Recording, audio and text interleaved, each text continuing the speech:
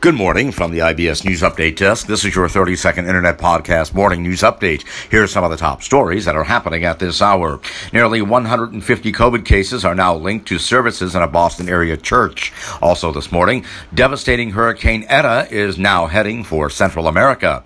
And the actor Eddie Hassel, best known for his roles in the Oscar-nominated film The Kids Are All Right and the NBC series Surface, was shot to death in Texas early Sunday morning. Police are now investigating. That is your 30-second Internet Podcast Morning News Update for now. We'll have more podcast news updates throughout the day. Until then, from the IBS News Update Desk in downtown Chicago, I'm Nicholas Anastas, wishing you a very good morning.